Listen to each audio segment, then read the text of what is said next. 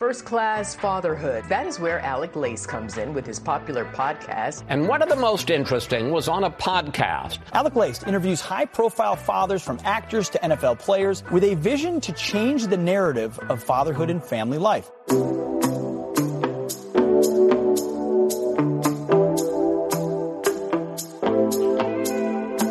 Welcome, everybody, to episode 680 of First Class Fatherhood. I am happy, as always, to be here with you guys today. Let's face it, the country was absolutely shocked by the video footage that we all saw of Tyree Nichols, the young man being beaten to death by the Memphis Police Department. 5 police officers beat that guy to death. I have got the perfect guest today to break this all down and talk about it in depth. Greg Kelly joins me on the podcast today. Greg Kelly's father was the New York City Police Commissioner for a number of years, well-respected, well-liked, had a very high approval rating for his entire time while he was the Commissioner of New York City. Greg Kelly's got a brand new book out right now titled Justice for All, How the Left is Wrong About Law Enforcement. We know that there is a race game being pushed by the media, by the left. We hear it over and over again that it's racism, racism, racism. In this case, you had 5 black officers beating a black guy to death, yet somehow the left has found a way to make this all about race once again, saying it was done, racism is to blame. So we're going to break all of that down here with Greg Kelly. Greg Kelly is currently the host of a nightly news and opinion show on Newsmax. He also hosts his own podcast, The Greg Kelly Podcast. You can listen to him 5 days a week on WABC. He's got a radio program over there on that network. Prior to being on Newsmax, Greg Kelly was the co-host of Good Day New York on Fox 5. He was there for almost a decade, reporting on news, interviewing notable figures. And before Good Day New York, he was an anchor and correspondent for the Fox News Channel. He worked for Fox News in 2002. He went on to serve as the White House correspondent from 2005 to 2007. He also covered the war in Iraq exclusively, including 4 long-term assignments in Baghdad. Now, before Greg Kelly got involved in all the media stuff, the entertainment business and whatnot, he spent 9 years as an attack pilot in the United States Marine Corps. He specialized in flying the AV-8B Harrier jet. During his military service, he amassed 158 aircraft carrier landings and flew over Iraq in Operation Southern Watch, enforcing that United Nations imposed no-fly zone. In the United States Marine Corps Reserves, he achieved the rank of lieutenant colonel. So we are going to break down all of this, what's going on with policing in America. Obviously, it's a contentious issue. If any of you dads out there have kids interested in being a police officer, listen up. Got a lot of great stuff coming your way here. I'm honored to have Greg Kelly on the podcast today to break it all down. Greg Kelly will be here with me in just a few minutes, so please stick around for the interview. And today's interview with Greg Kelly was recorded on video and is available for you guys to watch on my YouTube channel. So if you'd like to watch today's conversation between Greg Kelly and myself, please subscribe to First Class Fatherhood on YouTube. Link is in the description of today's podcast episode.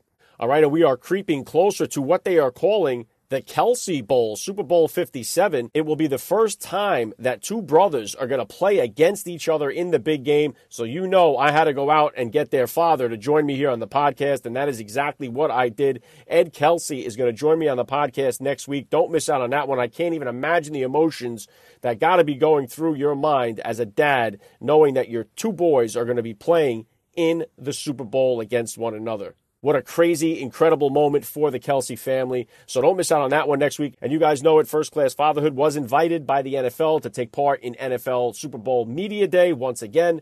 So there'll be a lot of coverage, a lot of things coming your way on that. Make sure you follow me on Instagram at Alec_Lace for everything coming your way about the Super Bowl. Don't forget, MyPillow 2.0. Are you kidding me? Buy one, get one free over at MyPillow.com.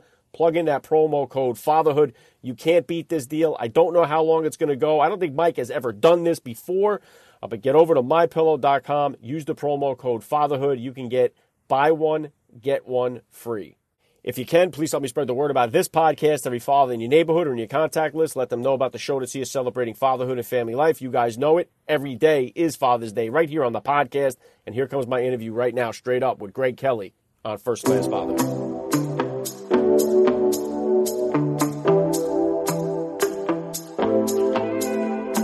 Joining me now, First Class Father Greg Kelly. Welcome to First Class Fatherhood. Alec, thank you so much for having me. Great to be here. First Class Father, I'm working on it. You know, I'm relatively new at it. I've got a 1-year-old and a 3-year-old, and I'm learning every day, and I hope I'm doing a good job. So far, so good. You made it to the show here, so you got the first-class father status right now. So you said you got a 1 and a 3. What are the denominations? What do you got? Boy, girl? What's the makeup there? 2 girls, which I'm told is look. I'm happy. Some people they want 2 boys, a boy and a girl. This is whatever God gave me. It's a total miracle, and I love it. Yeah, very well said. We had 3 boys first, then we got our girl on the 4th try. So you all done here? You shutting it down? You trying for one more? What's the story? Everything is completely shut down. There is, I think it's an impossibility. I won't get into the details, but I think it's an imposibility that there will be. It would take a miracle at this point. Yes. If you could, Greg, please, for the people who don't know, just take a second to hit my listeners with a little bit about your background and what you do. So my name is Greg Kelly. I host Greg Kelly Reports on Newsmax TV, 10 p.m. Monday through Friday. And I also have a radio show on WABC. I've been in media for about 20 years. I started in very small local television in upstate New York. I embarked in media after serving 9 years in the Marine Corps. I was a Harrier pilot. Got to go all over the world. I flew over Iraq. Did some really interesting things. It was a very important, formative experience for me. And let's see, I've been married for 6 years. And my new book came out a few weeks ago, Justice for All, How the Left is Wrong About Law Enforcement. And that's pretty much it. Yeah, life is good.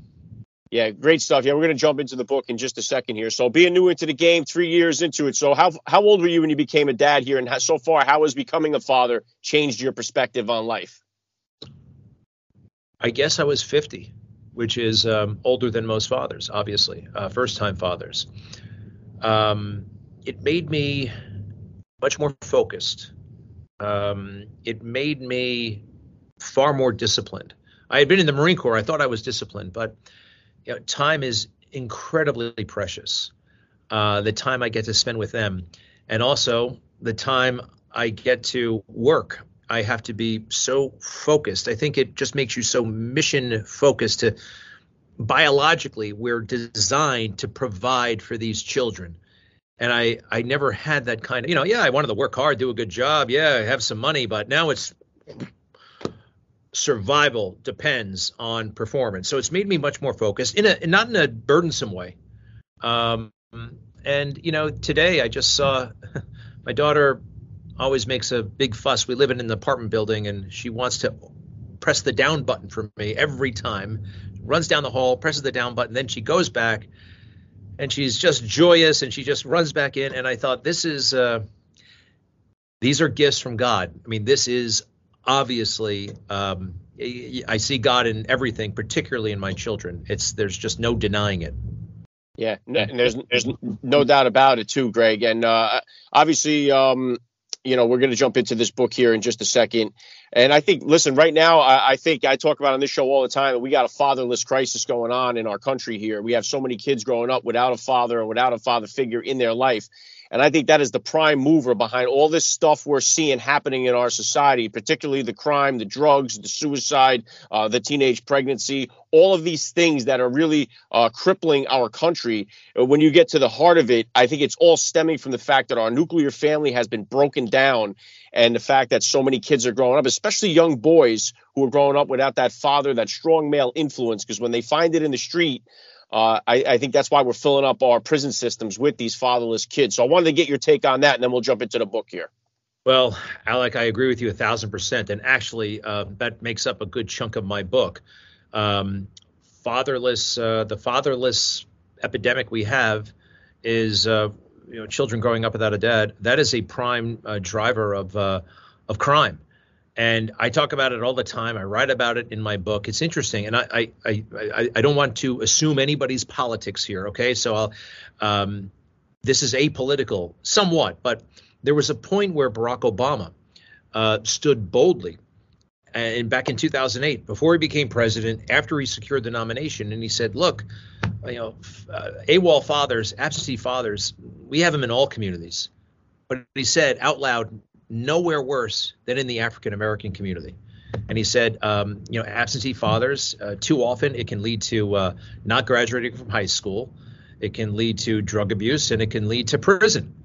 And it's kind of incontrovertible. There's so much data there, and it does affect all communities. But that conversation about the importance of fathers somehow has just faded away. People like you, so important to have people like you. I'm trying to make a contribution with this book. But it's interesting that with his platform, with his status, with his power, Barack Obama, he could have done so much. And the left, oh, by the way, after he made that speech, they said, we don't want to hear that anymore from you. Jesse Jackson actually threatened him with, I think, castration. He was caught on a microphone saying he's talking down to us. We can't have that. And Barack Obama really never went there again in any serious way, unfortunately. Yeah, Greg, I quote from that. It was a Father's Day speech that he gave, and I often quote from that. I'll play clips of it every once so often. It was such an important and powerful speech that he made. And you're right, it just vanished from his dialogue, and we never to be heard from again. And the epidemic has only gotten worse since 2008. It continues to climb up. And we're going to tie this all in here because your new book, Justice for All, How the Left is Wrong About Law Enforcement. Obviously, right now, law enforcement, policing, police brutality, the whole topic is a contentious issue right now in the country. People are sensitive about this whole thing. How does your book attack this? How is the left wrong about law enforcement? Well, they've been wrong about law enforcement for a very long time.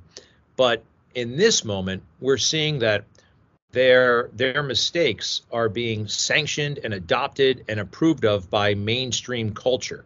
Now, Black Lives Matter. It's right in their mission statement. They stand for the abolishment of police. They want to abolish police. They want to abolish prisons. They want to abolish what they call the punishment paradigm, that these are all leftovers of white supremacy and slavery.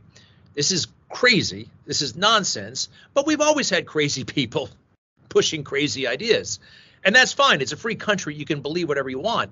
But the problem really started, we saw signs of it in 2012, 2013, 2014. But in 2020, the complete overreaction to George Floyd's death, which was horrible, but the country went crazy. And you saw organizations that should know better, like the NFL, like Procter & Gamble, just say, okay, Black Lives Matter. This is an organization. They're decrying. Fine, we'll put our logo. We're going to adopt Yep, we're on board. They did it thoughtlessly. They didn't know what they were signing up for. And the things you mentioned, the nuclear family. Black Lives Matter is opposed to the nuclear family. And it's not just Black Lives Matter, because there are other radical groups out there, and they become so mainstream that somehow, what do they call it? The patriarchy. Your show, by the way, is about the patriarchy. Yeah. Like that. And I get that a lot. Bad. I mean, like, how could that? Yeah, it's called civilization. And suddenly everything's in question. Everything is. So it's a crazy, crazy time. And people like you, humbly, I would suggest people like me, I'm proud, quite frankly, to be standing up, because a lot of folks get very uncomfortable about this. And as soon as the left starts shouting, they intimidate all kinds of people. Oh, I better not say anything. I'll get canceled. I'll get harassed online. My boss might say something. Better to just keep my head down and go along with this nonsense, or at least not oppose it. And I'm so glad, quite frankly, that we're in a place where we can say no.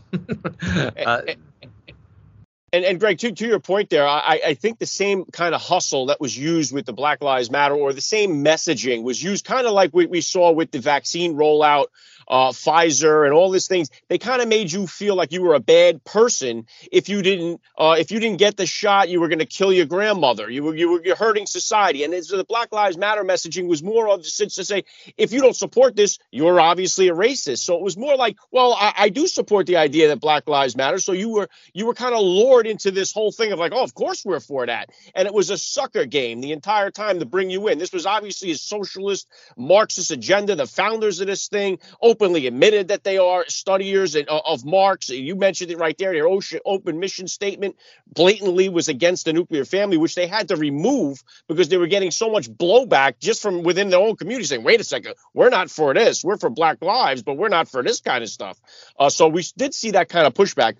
But we just had, obviously, this big thing was with the Tyree Nichols with the black cops that were beating this kid, caught on video like so many of them are. Everybody jumped on it. And now, despite the fact that it was all black cops on a black suspect, we're still hearing the things from the CNNs that even though everybody was black, there still is racism involved. What was it, Van Jones? They might still have been driven by racism. So I think people, aren't they seeing through the messaging? Like, wait a second here. How could we be this gullible and hustled by this kind of messaging? And that, I think, is what we're seeing from the left, where they're forcing this. They want you to hate police and believe they're systematically racist. Or is the police department systematically racist? And what's your take on this? Well, you beautifully summarized, but the hustle is working. It's working again. They're at it again. So obviously this wasn't racist. I mean, and that's one of the reasons why the country didn't burn down over the weekend. I mean, if there were 5 white cops doing that to a black man, I mean, by the way, what happened, I do believe, was murder. I cannot believe what they did to this man, Tyre Nichols. It boggles the mind. It's not racist. However, for the hard left, they'll say the police department is inherently racist. It was born out of the slave patrol. This is what the 1619 Project says. Now, that's absurd. Oh, by the way, that there's no basis. In fact, just about everything the 1619 Project came up with is wrong in fact. And law enforcement is not, can't be traced to slavery. It is just preposterous. So, but they're pushing this notion that somehow it's inherently, it's a white supremacy organization. So as a member of it, you are inherently racist, no matter what your race is. Now, it's crazy town stuff. They're out there pushing this. I saw on TV yesterday, a person comes up and says, well, we need the Breathe Act. We need this. We need that. And like you said a moment ago, some of it sounds reasonable. Black Lives Matter. What could be wrong with that? Nothing except the fine print. And then anyway, this person started talking about the Breathe Act, and we need the Breathe Act. And the host was like, well, thank you very much for coming. You got to look at this Breathe Act.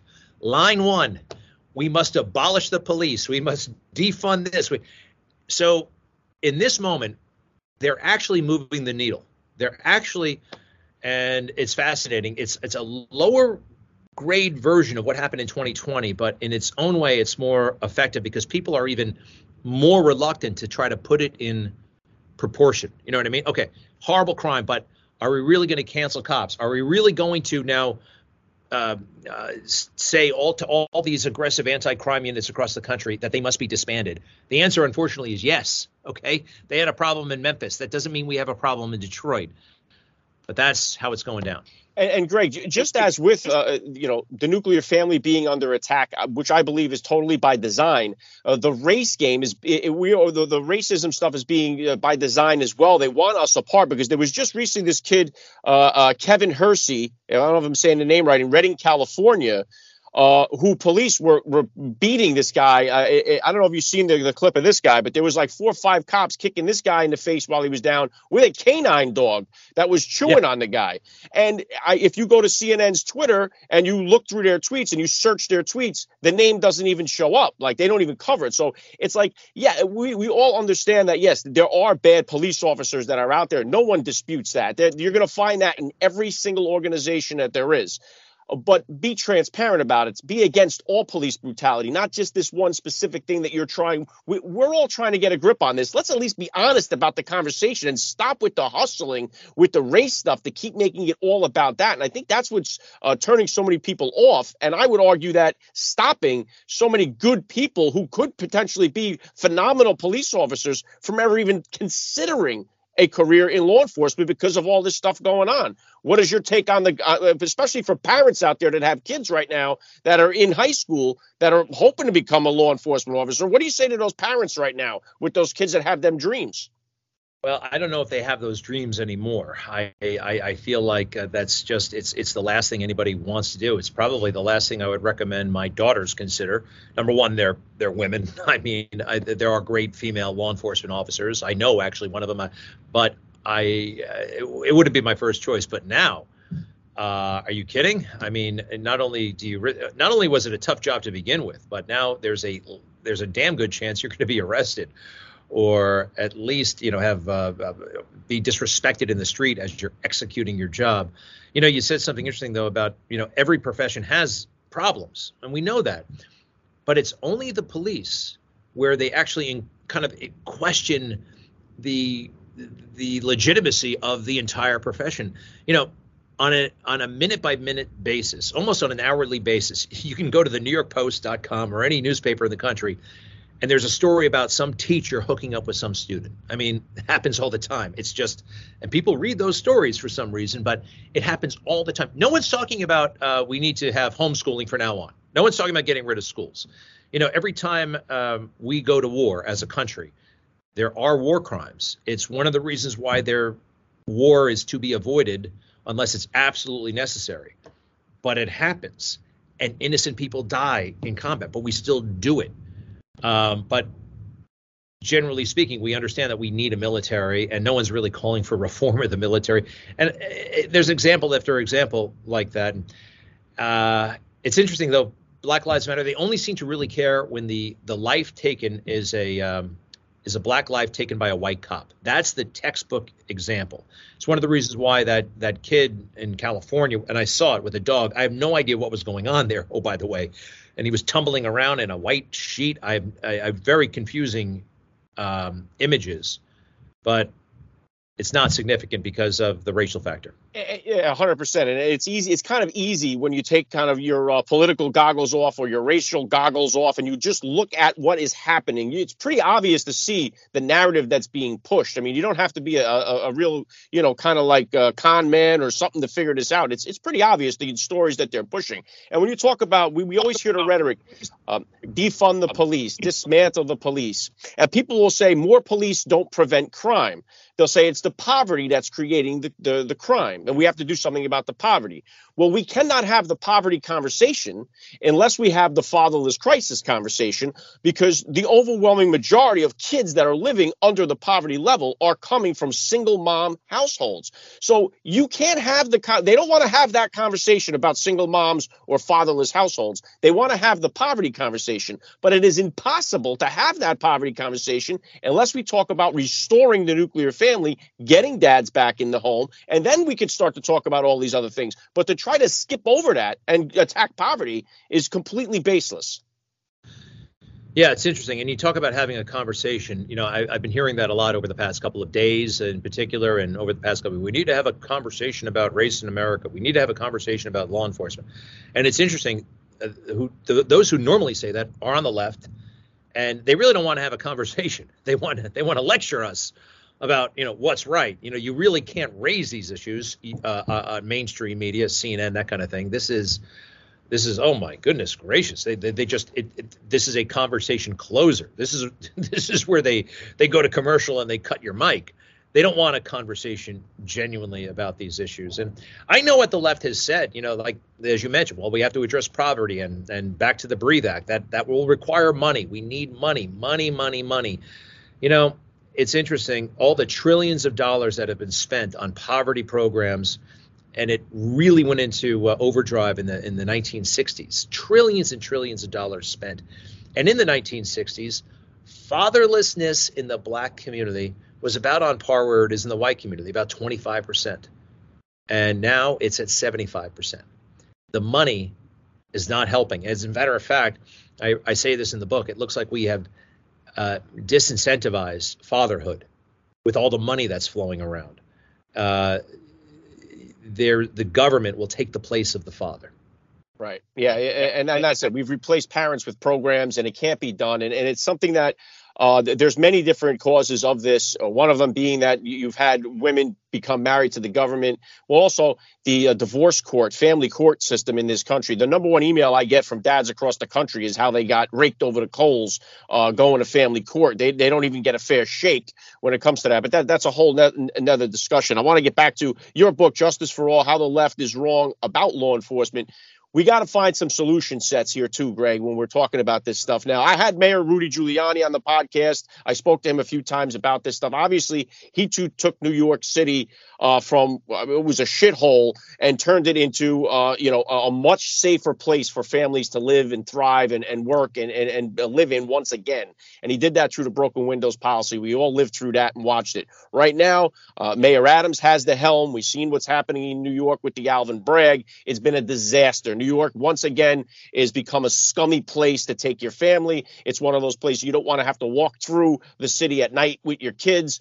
So what do we do now? Do you talk about solution sets in Justice for All, especially containing it here maybe to New York or to the inner cities? How do we get this thing back to good where we have a common trust between the citizens and the police officers again?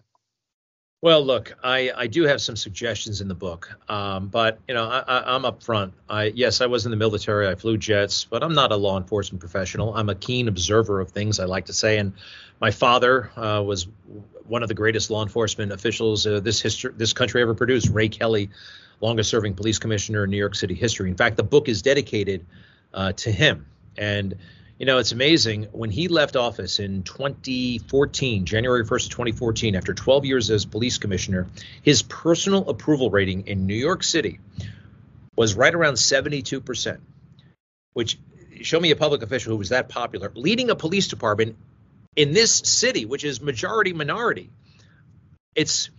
They were so crazy good at law enforcement, and the public understood that and appreciated that. We had the left come in and ruin it on purpose. And you can do that now, by the way. It's not as though 8 million people voted for de Blasio or voted for Eric Adams, who's a fraud, by the way, and I go into that in my book. The way New York is set up, you only have to appeal to a very, very small sliver of the population on primary day, which, oh, by the way, is the last day of school in June. You think this is designed for maximum voter participation? It's not. So we know how to do this. We know broken windows works. We know what good law enforcement looks like. It's not brain science. It's not that hard, or brain surgery, I should say, brain science. But three quick things I recommend in the book, and they're rather quaint. But number one, we have to get better at talking about race, and by we I mean conservatives or anybody. I'll throw liberals in here. If you believe in the Constitution, if you believe America is a pretty good place to live, or used to be, we have to get comfortable talking about race, because people on the left, they're dictating the conversation. And you have to play by their rules. And if you don't talk about it, you're not fluent in it, you can get tripped up really quick, and you just keep quiet. That's one thing. Number two, and this sounds very corny, but writing letters, everybody's tweeting, everybody's emailing, everybody is sounding off on Facebook. When you write a letter with ink and send it to a member of Congress, things actually start to happen. It gets noticed, it gets replied to. Anybody listening, if you want, you can write to your congressman and ask for a meeting. 9 times out of 10, you'll get it. And the last thing I say in the book is, as far as recommendations, as much as we revere law enforcement, and we do, we have to understand that law enforcement works for us, all right? It's a public service. We respect them, we admire them, but they work for us. And what I saw in the aftermath of January 6th and the way those Capitol Hill cops were used, I don't know if they realize how badly they were used, but they were used, and they're up there and they're hysterical and they're shouting at lawmakers and demanding that they behave in a certain way. That's fascism. Unelected people in uniform who are armed, yelling at democratically elected officials, and those democratically elected officials caving, folding, retreating. That's fascism, and we don't want that. Yeah, no doubt about that. Justice for All, How the Left is Wrong About Law Enforcement. The link to the book is in the description of this podcast episode. And one of the things you say, we got to have this discussion about race. I've had quite a few different black fathers on the podcast here, had this discussion about, because we usually hear that from the black community. They have to have the talk with their kids. The talk being that if you get pulled over, you're going to be pulled over and pursued because you're black, because of your skin color. The police are out to get you. So when you get pulled over, there's a chance you might get killed. And they have the rhetoric as if, like, if you were just walking down the street while being black, you have a good opportunity of being shot by a police officer, which is totally false. And so that narrative is being pushed so much about the racial game, where I have, kids that are going to be driving now. My oldest is 16. And so we're going through these conversations about driving and when you get pulled over. And I would think more of it leads to just common sense, whether you're driving, you don't think you were driving too fast but got pulled over for speeding. The way that you engage with the officer immediately upon him pulling you over is going to set the tone for this entire exchange. If you say, hey, what are you doing? Why are you pulling me over? You have this attitude, it's not going to go well. But if you say, hey, what, was I going a little too fast there, officer? Or you start out the tone, it's going to change the course of that. That's my look at it as a dad. I know your kid's a while away yet from being able to get behind the wheel, but what advice do you have for parents out there, for kids like myself who are just about to start driving and they get into a situation with the police? What do you tell the kids? Number one, I don't believe that rhetoric about the talk. I've been hearing it a lot. I played it on the show last night. 50 people saying we have to have the talk. Bill de Blasio has to have the talk with Dante because he's black and he has to be really. It's human nature, if you're law-abiding, to respect law enforcement. You know what I mean? Hey, what are you doing? Obviously you don't do that. And if that talk is really happening, why are so many people flipping off the cops? Why are so many people resisting? We have delegitimized the cops. We have reduced their authority to the point where you shouldn't be stopped. I'll say this about Tyre Nichols. And again, what happened to him should not have happened. My God, I noticed some resistance. He's on the ground, but he doesn't want to be prone on the ground. He seems to be sitting up. He's not offering his hands. But the penalty for that is not death, though, by the way. Okay, it's not. So, but there was some resistance. And the talk should be, don't resist. Don't resist. But I think that's a cute political talking point about the talk, because I've seen no evidence that it's actually happening. And Greg, just to jump in there on you, that with those cops that were involved in this Tyre Nichols, it kind of almost looked like these guys, if you watch this whole thing, which was like 40 minutes of videotape, these guys seemed like almost like the Keystone Cops, like they're not talking to each other in like a professional police manner. They're talking to each other like they're just friends. Like they don't sound like they're professionals. It sounds like they're joking with one another. They're out of breath almost immediately. They don't seem like, and I know a few of them were hired after this whole reform the police thing, and I would imagine it's got to be getting. I mean, who's in their right mind would want to be a police officer in Memphis? So I would imagine the bar has to be very low to hire police officers. But just from watching the video, these guys didn't look like they were professional. They're five huge guys. They couldn't handle this kid. They couldn't contain this kid. How could this even be possible? I'm watching this saying this almost not. There's nothing comical about it, but they're kind of joking with one. They sprayed each other in the face with mace. One of them tased himself. Like, what the hell was going on? Like, who's training these guys? It's a great observation.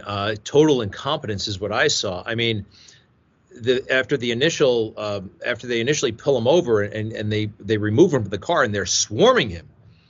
At one point, Tyre Nichols, I tell you what, he said to them, "You guys are saying a lot of things right now," because they were overwhelming him. Like, you can't comply with everything they were saying.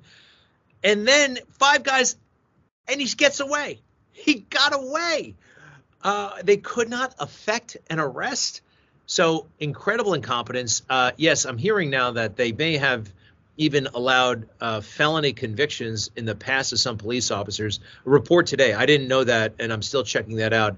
Obviously, the standards have gone out the window. It's very hard to find cops, but you're absolutely right. It was, and I did notice this. Actually, my father pointed it out.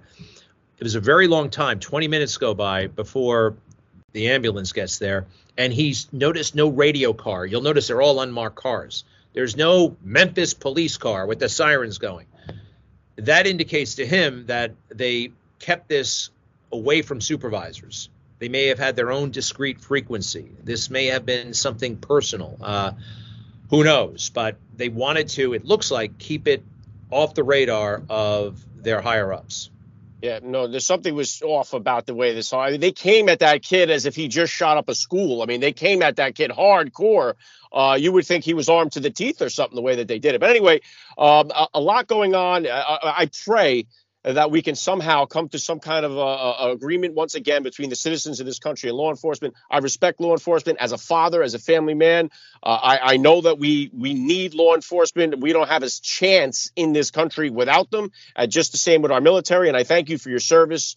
And for your fathers as well. I loved your dad as the police commissioner. Wish we had him back in New York again. So let's close this out here. Again, Justice for All, How the Left is Wrong About Law Enforcement. Link in the description of the podcast episode. Last thing I'm going to hit you with here, Greg. Love to ask all the dads that I get on the podcast, what type of advice do you have for that new dad or for that about-to-be father who's out there listening? Wow, I still feel like a new dad myself, but... And one of the words that I hear my daughter say a lot these days is, she says two things. Where are you going, Daddy? And she says, where were you, Daddy? Which, I mean, like, I'm gone a lot, but I've done something. I always try to spend time with him in the morning. Okay, this is it. What is something? Look, I can just go back to, and I haven't been able to do this with my own daughters yet, but my father, his example, we talked a lot. He did not have a lot of external obligations apart from work. It was the family. We spent a lot of time together. We talked. We watched TV. I went on errands with him. And during those conversations, I learned a lot from him. And also, I guess, leadership by example. I mean, I don't want my kids to take up drinking. I never saw my father drink. I never saw my father smoke. I never saw my father raise his voice. And those are some of the things that I would like to be. He's helped me. I haven't been perfect in any of those things, by the way. But he set me up for success. And any mistakes anywhere I've fallen short, that's on me. So perhaps I got to go to my father. They're watching you. I know right now they're watching me, and they're mental notes, and we're creating them. And I'm a little bit concerned about the phone, you know what I mean? And I am consciously trying to not have them see me on the phone, which is tricky. So it's a work in progress, Alec. Yeah, no doubt about that. I love the message. This has been an honor for me. I got to say, Greg Kelly, you're a first-class father all the way, and thank you so much for taking a few minutes of your time here to join me on First Class Fatherhood. Alec, thank you so much. What a pleasure, and to be continued, sir. All right? You have been listening to First Class Fatherhood. Please visit www.firstclassfatherhood.com to find out more details. You can order First Class Fatherhood advice and wisdom from high-profile dads on Amazon.com or wherever books are sold. Thank you for listening to today's podcast. Proverbs 22:6 tells us, train up a child in the way he should go, and when he is old, he will never depart from it. God bless, and I'll catch you next time.